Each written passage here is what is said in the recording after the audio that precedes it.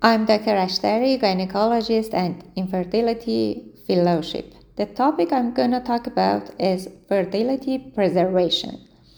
There are several conditions that have profound effects on oocytes. In women with special kinds of malignancies, gonadotoxicity should be considered as an adverse effect of chemotherapy drugs. And other conditions that may affect oocytes are diseases such as endometriosis, due to its natural progression or due to surgical intervention for removal of endometriomas.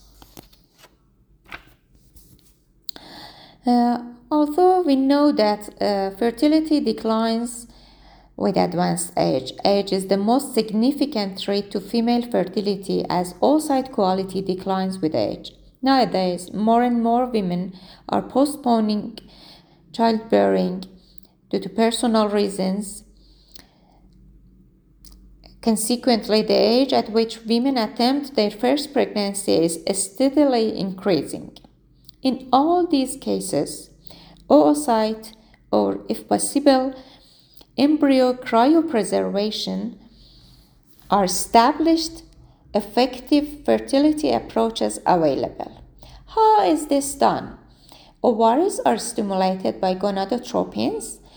Ovarian follicles are monitored, and when they reach to optimal size, ovarian puncture is done under sonographic guide, and retrieved oocytes are being freezed and reserved for future fertility. Thank you.